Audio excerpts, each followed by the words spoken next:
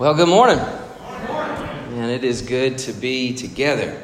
And I so enjoy just worship. It's something about it just steadies my spirit and brings me in a place where distractions are just not an issue. Get to focus on the Lord like that. Beautiful day. So today we're going to pick back up in Acts chapter 20 with a message about the role of the elder as the protector of the church.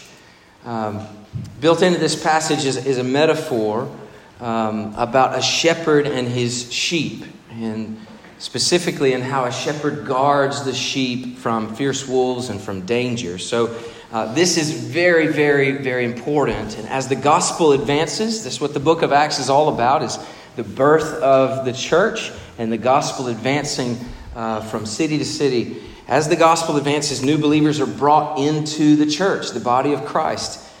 And so leadership within the church matters because the health of the body matters to the mission of the gospel. So from today's scripture, we're going to see the elder elder pastor as the protector of the sheep. Now, before we get into scripture, I do want to recognize a couple of men who have served well as elders here for the Mountain View family. Today, they are officially stepping down as elders. Both of these men expressed a desire to step down a couple of years ago. But then we worked to mentor and affirm 3 new elders to sort of pick up the slack. It took 3 to pick up for these 2 guys, I guess. But then COVID happened, and praise the Lord that these men decided to continue leading us through that crisis. They love this church. They have served well. So today I just want to take a moment and honor a couple of guys. So Barry Billings, somewhere out there, and Larry Cunningham. Would you guys just stand and let us say thank you to you? I'm not going to call them to the front, but we need to thank these brothers.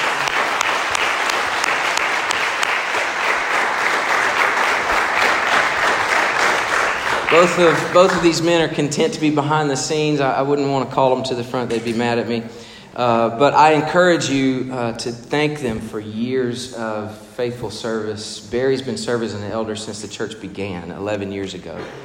And so that's quite a long season. And we thank God for Barry and his leadership. Larry has been serving, I think, about 8 years. Is that right, brother? Somewhere around 8 years off and on. He served for a bit, then he was not an elder for a season, and then we recruited him back on, but about 8 years, I think, in total. And so, men, we as a body of Christ want to thank you for your devotion to Jesus and to His church, and we love you. We love you. Thank you. So, Paul in this scripture has been challenging the elders in Ephesus to lead well by following the example he set for them for 3 years. Being in Ephesus, he planted and shepherded a church for 3 years. So he starts out this section by saying, remember how I lived among you for 3 years. Remember my example. And he went through a long bit we talked about last time about his example as a leader. Well, in our text today, Paul shifts from looking at his past example to giving a strong warning about future danger. So he calls these elders together and warns them. So would you stand with me as we read 10 verses from Acts chapter 20? We'll stand in honor of God's word. Beginning in verse 28. Acts chapter 20, verse 28. This is the word of the Lord. Pay careful attention to yourselves and to all the flock in which the Holy Spirit has made you overseers, to care for the church of God, which he obtained with his own blood. I know that after my departure, fierce wolves will come in among you, not sparing the flock. And from among your own selves will arise men speaking twisted things to draw away the disciples after them.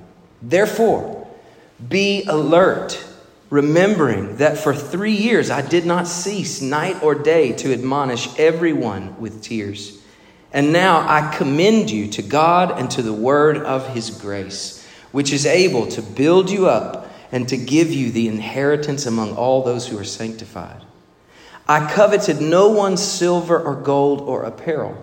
You yourselves know that these hands ministered to my necessities and to those who were with me. In all things, I have shown you that by working hard in this way, we must help the weak and remember the words of the Lord Jesus, how he himself said, "It is more blessed to give than to receive." And when he had said these things, Paul knelt down and prayed with them all. And there was much weeping on the part of all. They embraced Paul and kissed him, being sorrowful most of all because of the word he had spoken, that they would not see his face again. And they accompanied him to the ship. Let's pray. Lord Jesus, we thank you for your word. We look to your word now to hear from your Spirit. We pray for the elders and pastors in this church, Lord, that you would call us to be the shepherds we're meant to be, that you would equip us for the task. God, strengthen this church. Strengthen us for the mission of the gospel, we pray in Jesus' name. Amen. So because the church is an integral piece to the gospel puzzle, the enemy will stop at nothing to destroy the church. Anybody believe that? Listen, because the church matters to the mission, the enemy will stop at nothing to destroy the church. He will attack the sheep. He will distract the shepherd. He will divide the flock. Whatever it takes to keep these sheep from mobilizing to advance the gospel. Whatever it takes to keep these sheep from loving one another, loving Christ, and loving the world. Whatever it takes, the enemy will do that. That's his aim. So we, church and elders and pastors, we must be on guard. Servants of the church must be vigilant, sober-minded, alert. This is the warning from Paul. It's a warning and a command. It is the responsibility of the elder pastor, the shepherds of the church, to protect the church. Now, what is an elder? Well, in this one text, we're given the three words that the Bible uses for pastor, for elder. These three Greek words are used interchangeably for the same men. These same men from Ephesus, these three Greek words are used for them. It's on your study guide. I'm going to teach you a little bit of Greek this morning, but here they are. The first word is presbyteros.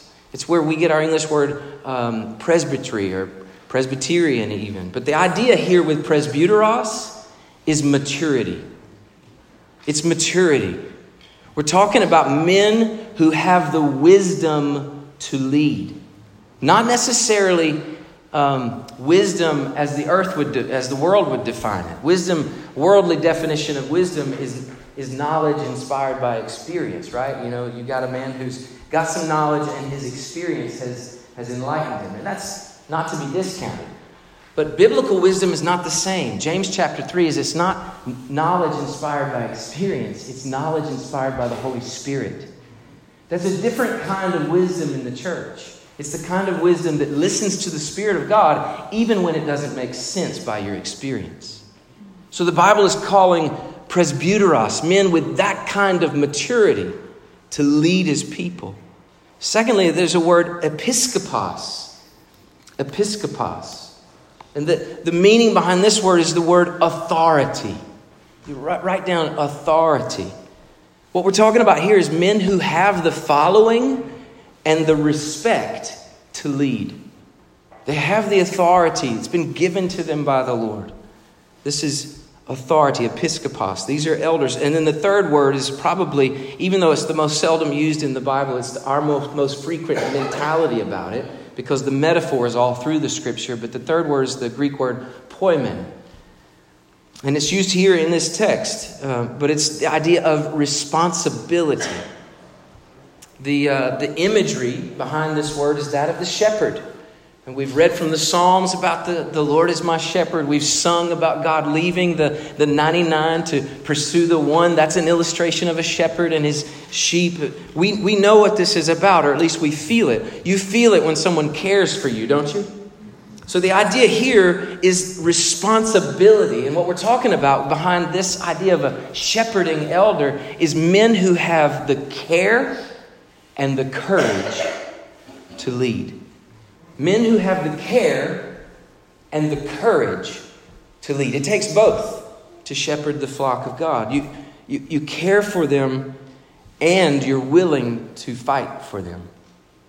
So elders, in this text, we're looking at the metaphor in particular of shepherding, this idea of caring and courage.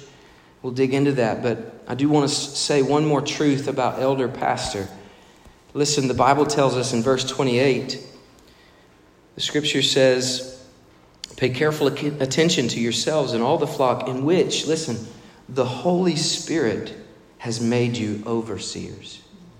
So here's a truth, a reality. Elders are not just elected, nominated and voted on or whatever by the people. Elders are appointed by the Holy Spirit. So the Holy Spirit appoints and the people of God affirm. So the people of God gather and say, yes, this man, this brother is a man of maturity, a man of authority, a man of responsibility. He cares and he has courage. And yes, we affirm the Holy Spirit's call on him to be our shepherd, to be one of our shepherds. They're appointed specifically by the Holy Spirit, but embedded in the text is the affirmation of the people. Think about it for just a moment. Paul's in the city of Miletus, and he sends up to Ephesus, and he says, send the elders of the church down to me. So here's what we know. We know that when Paul sent for them, he knew who they were, they knew who they were, and the people who knew who they were, right? Everybody knew who they were. These men came from Ephesus and they were identified, known as elders. So the Holy Spirit appoints, the people of God affirm. In Acts 20, verses 28 through 38, what we're going to see mainly today is the role of elder as the protector, the one who cares and is courageous, like a shepherd. He loves the sheep, so he fights for them. This is the primary role of a husband, father in the home as well. My wife tells me that anytime I'm traveling, especially when I go overseas, that she feels a heavy burden in our home to keep our family safe. She feels my absence. Any of you ladies in the room could identify when your husband's gone, like especially when he's gone, like out of reach, gone for a few days. You just feel the weight of his security is gone, right? But when I'm home, even though I don't really do much in way of protection, there's just a rest in the security that I provide. And that's the way it's meant to be. When the shepherd is there, the sheep feel safe. They feel protected and guarded. And it's because the role of the shepherd is that of protector. Paul gives a strong warning to these elders that when he leaves, wolves will come. They'll come from the outside, and then he says, and some will even rise up from the inside. So he warns, pastor, be alert, be on guard, be watchful, pay attention. These are commands from the Lord for elders. So I want to dig into these a little bit today. The shepherd protects the flock from outside dangers, from inside divisions, and even from internal deception. I want to dig into all of those this morning. So what does Paul warn? What does he say to pastors, elders? Here's what he says, and this is for all believers as well. Church, we're responsible for one another, right? There's some mutual accountability. We love each other. But there are shepherds that men have put over us. And so here's what the Lord says to us. First, Paul says, be on guard against outside dangers. Against outside dangers. Verse 29, he says, I know that after my departure, fierce wolves are going to come in among you, not sparing the flock. These are outside dangers. As the church was beginning in the book of Acts, what we've learned, what we have seen, is that the foundations of truth in the gospel of who Jesus is, what he came to do, and what is the good news of the hope of Christ, those foundations of truth are so crucial. There have been arguments about whether or not somebody needs to be circumcised. right? We spent a long time. In fact, somebody texted me and said, I don't think I've ever heard the word circumcision in a sermon before, that many times before. We've talked a lot about these things. Why? Why are we having these arguments in the Bible? Because the gospel and the purity of the gospel message matters. So here's what we're saying, that from the church's founding, from its beginning, Ephesians 2:20 says that it was built on the foundation of the prophets and the apostles. Here's what he means. The prophets prepared for the Messiah, and the apostles walked with him. All of that led to the fulfillment at Jesus Christ. He is the foundation. The Bible, the New Testament, says that Jesus is the cornerstone, that we are living stones being built together into a holy temple, but Jesus Christ is the cornerstone. So the truth here is that the gospel of Jesus cannot be changed, cannot be altered, cannot be tweaked, can't be twisted. It must stay pure. So when Paul is calling for elders to be on guard against outside wolves, he's speaking specifically about those who are bringing influence or teachings that are contrary to the message of Christ. Paul says there are fierce, some of your translations may say savage wolves that will not spare the flock. And it's because even a little bit of twisting of the gospel message is destructive to the church. John 10:10, Jesus says about our enemy that he has come to steal, kill, and destroy. And these wolves come on his mission. Now, they may not know that's their mission, but that's their mission. To twist the gospel is to destroy the church. So while Paul is here in Ephesus, or with these brothers, he owns the responsibility of guarding the flock. Fellow elders, do you see that? In the text, he says, when I leave, wolves will come in. What he's saying is, as long as I'm here, there's no wolf coming in here. But when I leave, you're in danger. Rise up, brothers. That's what Paul is saying. He will not allow false teaching or even subtle deviations to the true gospel. If we looked at Galatians chapter 1 in verses 6 through 10, you would see Paul says, I'm astonished that you are so quickly deserting him who called you in the grace of Christ and the one turning to a different gospel. And he goes on telling these Galatian believers, you must fight, contend for the truth of the gospel. I'm surprised that you're so quickly deserting all the things I taught you. Paul's a fierce defender of the truth of the gospel because he's a good shepherd. He's a fighter for the faith of the flock. So church, there are some among us, some of you who are probably now listening and hearing some teaching that's dangerous. Maybe not in this room, hopefully not in this room. But some of you are listening to some teaching that is a twisting of the truth. And I just want to mention 3 of these type things that are most prevalent. 3 of the most dangerous lines of thinking. The first one is a prosperity teaching. Probably known as the prosperity gospel. But here's what it says. It's about me. God's biggest priority is my happiness. God loves me, right? He wants me to be happy. He wants to take care of me. He wants me healthy and wealthy, and it keeps going. Well, the problem here is that there is a little bit of truth. God does love you. He does want your happiness. But where it's twisted is this. This is not your story, it's his story. You are part of the story of the grace of an almighty God. And he knows that your deepest happiness will be found in treasuring him.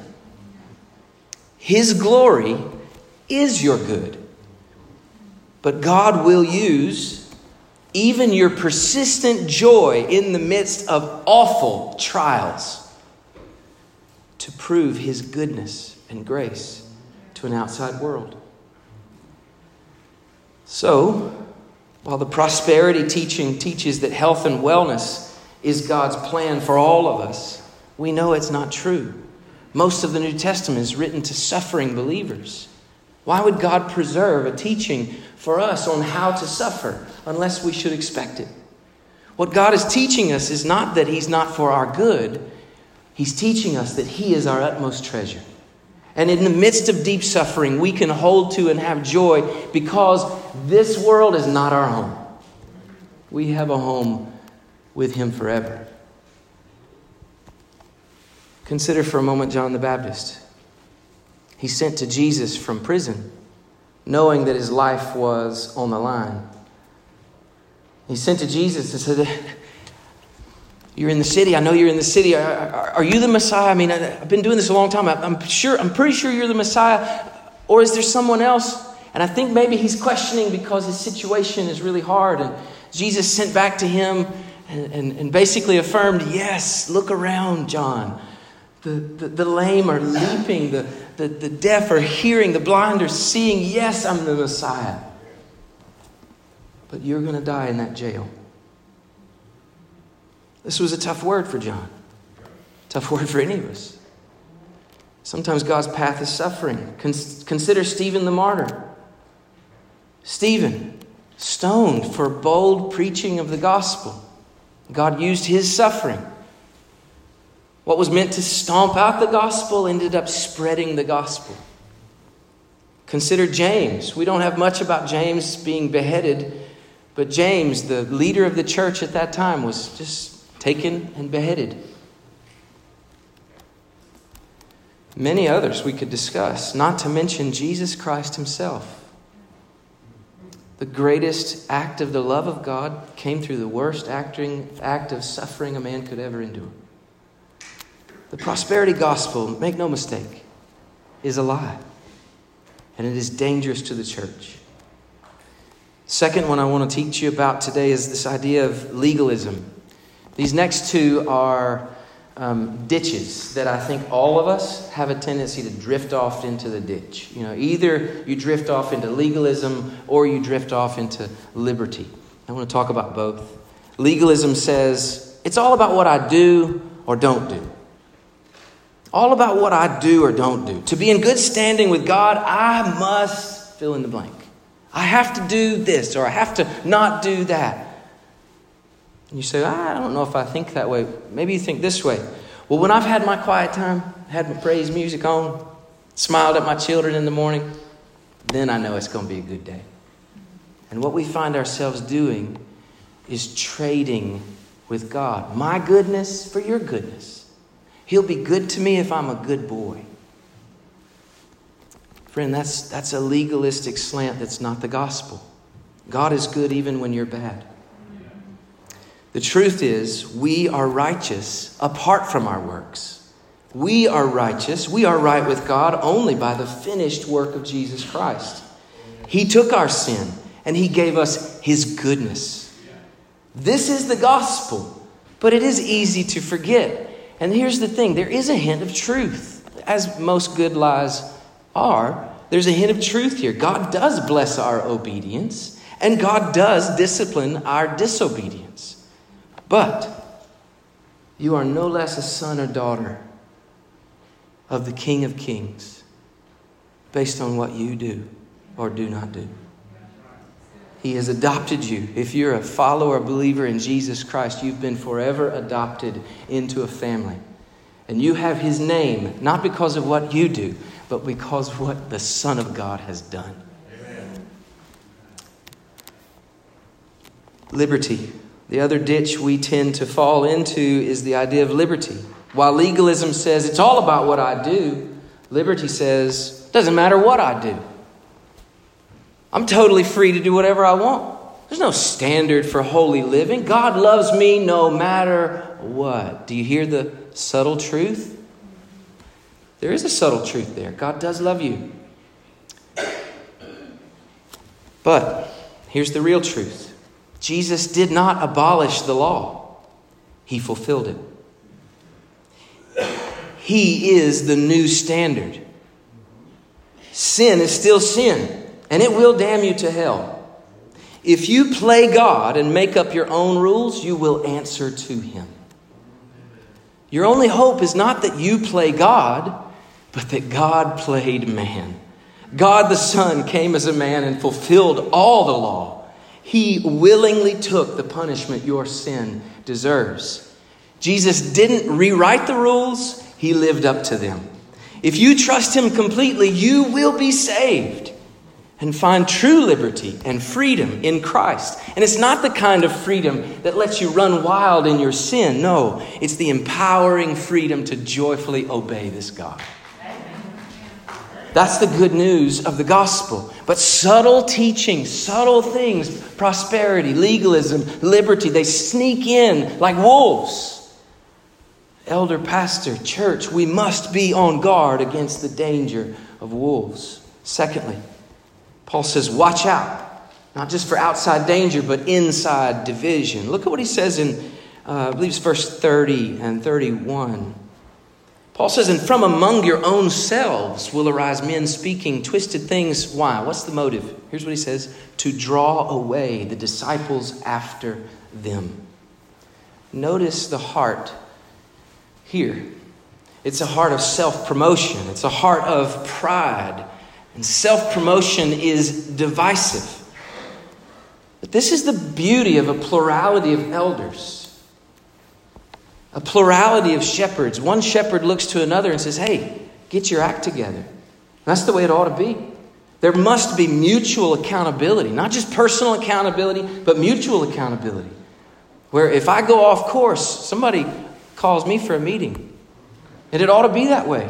Because the church is worth it. I'm reminded of the story in John chapter 3 when John the Baptist, his disciples were trying to stir up his pride, I think, maybe stroke his ego a little bit. And in the same way, not meaning to do it, what they did was they pitted John against Jesus. And in John chapter 3, they stir him up. They say, John, look. Jesus is over there. He's baptizing. And all these people are going to him. It was kind of like a poke at him. Don't you care? Like you're losing disciples. That guy over there, his thing's growing and yours is shrinking. It's this play of self-promotion. And John uses a wedding illustration to explain. He says, I'm not the main character here, guys. Look, I'm just in the wedding party. I love that illustration. He says, it would be unacceptable for me to try to steal the moment from the groom and his bride. But as a friend, John says, I rejoice in the groom's voice. Could you imagine, that picture at the wedding where, the doors open and the bride comes out in all her beauty and the cameras swing quickly to get a picture of the bride. Everybody's all wanting to see the bride walking down with her father. And then the camera wants to get the groom's response, right? Pivot back. Let me get the groom. And sometimes sometimes they can't stand it because there's just so much love, right? But could you imagine the camera pivots to get the groom and the groomsman's like, hey, this is good. This is good right here. Everybody be like, dude, get out of the way. This is not about you. Here's the point John is making, right? John said, I'm not the main character here. I'm just in the wedding party. I'm here to celebrate a marriage. I'm not the groom. He's the groom. And this is the beauty that's at risk, that's at danger with this idea of self-promotion. We have to be on guard to make sure that no man steals Jesus' spotlight. John has some really good guidance for us here in John 3. He just says, I'll go through these quickly. He says, the blessings of others are blessings from God.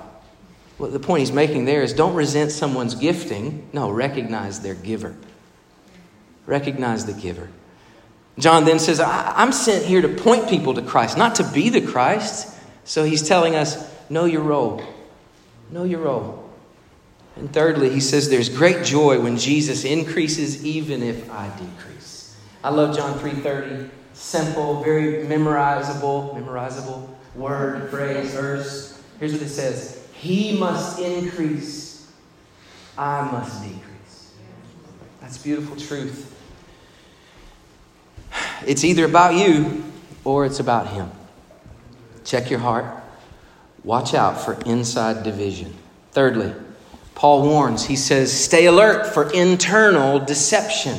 Internal deception. It's a really strange pivot in this passage. When you get to verse 33, Paul pivots from talking about teaching and doctrine. He gets really practical. He says, I coveted no one's silver or gold. And he talks a little bit about money. And this is really interesting, but here's the point. He's warning elders and he's teaching them the deceptiveness of money is a real threat to your heart. It's a real threat to your heart. Jesus says you cannot serve two masters. You cannot serve both God and your money. It'll be one or the other. Matthew 6:24.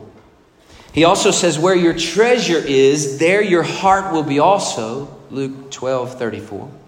So the things you treasure, your heart is following after your treasures.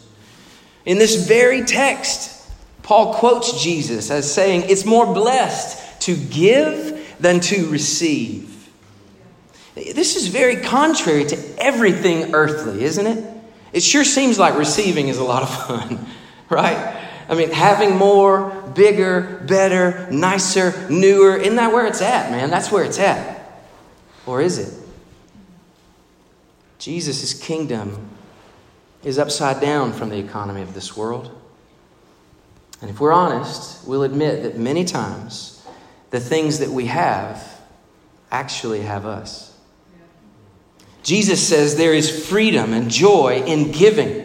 He says that hardworking hands enable a generous heart. Isn't that good? Jesus is saying, hey, the more you gain from your work, the more you get to give.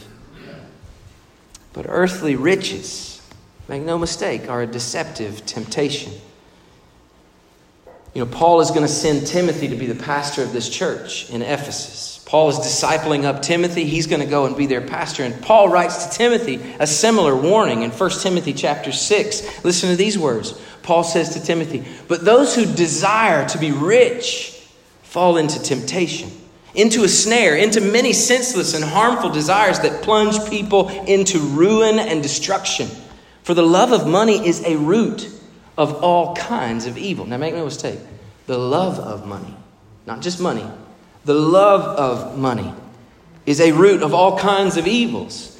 It is through this craving that some have wandered away from the faith and pierced themselves with many pangs. But as for you, O man of God, listen, flee these things. Pursue righteousness, godliness, faith, love, steadfastness, gentleness. Fight the good fight of faith, Paul says to Timothy. And he says to us as well, don't be given to the love of money. It's dangerous. You know, leadership in this world, in business and in this life, is often given to those who have mastered the making and keeping of money. You agree? Think about what I just said. Leadership in business and in this life is often entrusted to those who have mastered the making and keeping of money. Ironically, the admired traits in this world may actually disqualify a man from leading as an elder in the church. Do you remember when Judas objected to the woman breaking the alabaster jar and anointing Jesus with the expensive perfume? It was her way of worshiping Christ, but Judas's objection was that her worship was wasteful. Surely there's better ways for us to use that much money, Judas suggests. We could feed the poor. We could feed a lot of poor children with that money. Perhaps a smaller jar of less expensive perfume, Judas might have suggested. Listen, church. A man who treasures stuff over the Savior is deceived and is a danger to the church. We need men who are quick to give, wisely and generously investing in the King's mission. We worship God as we leverage earthly possessions for eternal treasure. That's a big part of worship. We try to do some teaching, talking about our giving every week. It's not just about paying bills, you understand? It's about investing in the kingdom. Fourthly, Paul warns us and commands, and he does this with his own life and by his example. He commands, don't settle for shallow love or safe living. Specifically for our elders, I want us to hear this. Don't settle for shallow love or safe living. There's an incredible picture of gospel love in the ending few verses of this text. Paul is saying goodbye. He's told them, I'm leaving and you're not going to see my face again. But he's not superficial. He's not shallow. In fact, the way this unfolds really tells us that there's deep gospel love here, that their love for one another runs deep. Notice some marks of gospel love for one another. Paul gathers them together. They kneel down and pray. He prays with them all. I want to tell you, one of the most intimate things that you can do with other brothers and sisters in Christ is get on your knees and pray to your King. It's beautifully intimate. It's a moment shared in love for one another. Next, it says that there was much weeping. There's embracing and kissing. There's sorrow at the thought of not seeing him again. And then, if all that whole conversation wasn't enough, it says that they went with him to his ship. You don't go with somebody to the airport when they're leaving unless you really care, right? So we can presume there has been a great amount of time and life investment that brought them to this point. Business associates do not say goodbye like this, right? This is how people show both a sincere love for one another and, listen, a resolved devotion to gospel mission. Paul loves them, and he's only leaving them to go and do it again. His love for Christ, his love for the unreached is what's calling him to go. It would have certainly been easier for him to stay in Ephesus where he is loved and where he loves them. But here's the thing, too many people are still without Christ. And so Paul, the mission of the gospel compels him, the love of Christ compels him to leave, even though it'd be easier and safer to stay. He knows that going in Jerusalem, possible death awaits him. Certainly more persecution. But he didn't settle for safe and easy. In his leaving, he calls those elders who he's talking to. He calls them to put their yes on the table for whatever God has called them to do. Church, let me finish today with this exhortation to each of us and this word of encouragement. Elders are shepherds protecting the flock from danger. Elders are shepherds, and yet we are still sheep. We're still sheep. There is truly only one shepherd for the church. Jesus said in John 10, I am the good shepherd. The good shepherd lays down his life for the sheep.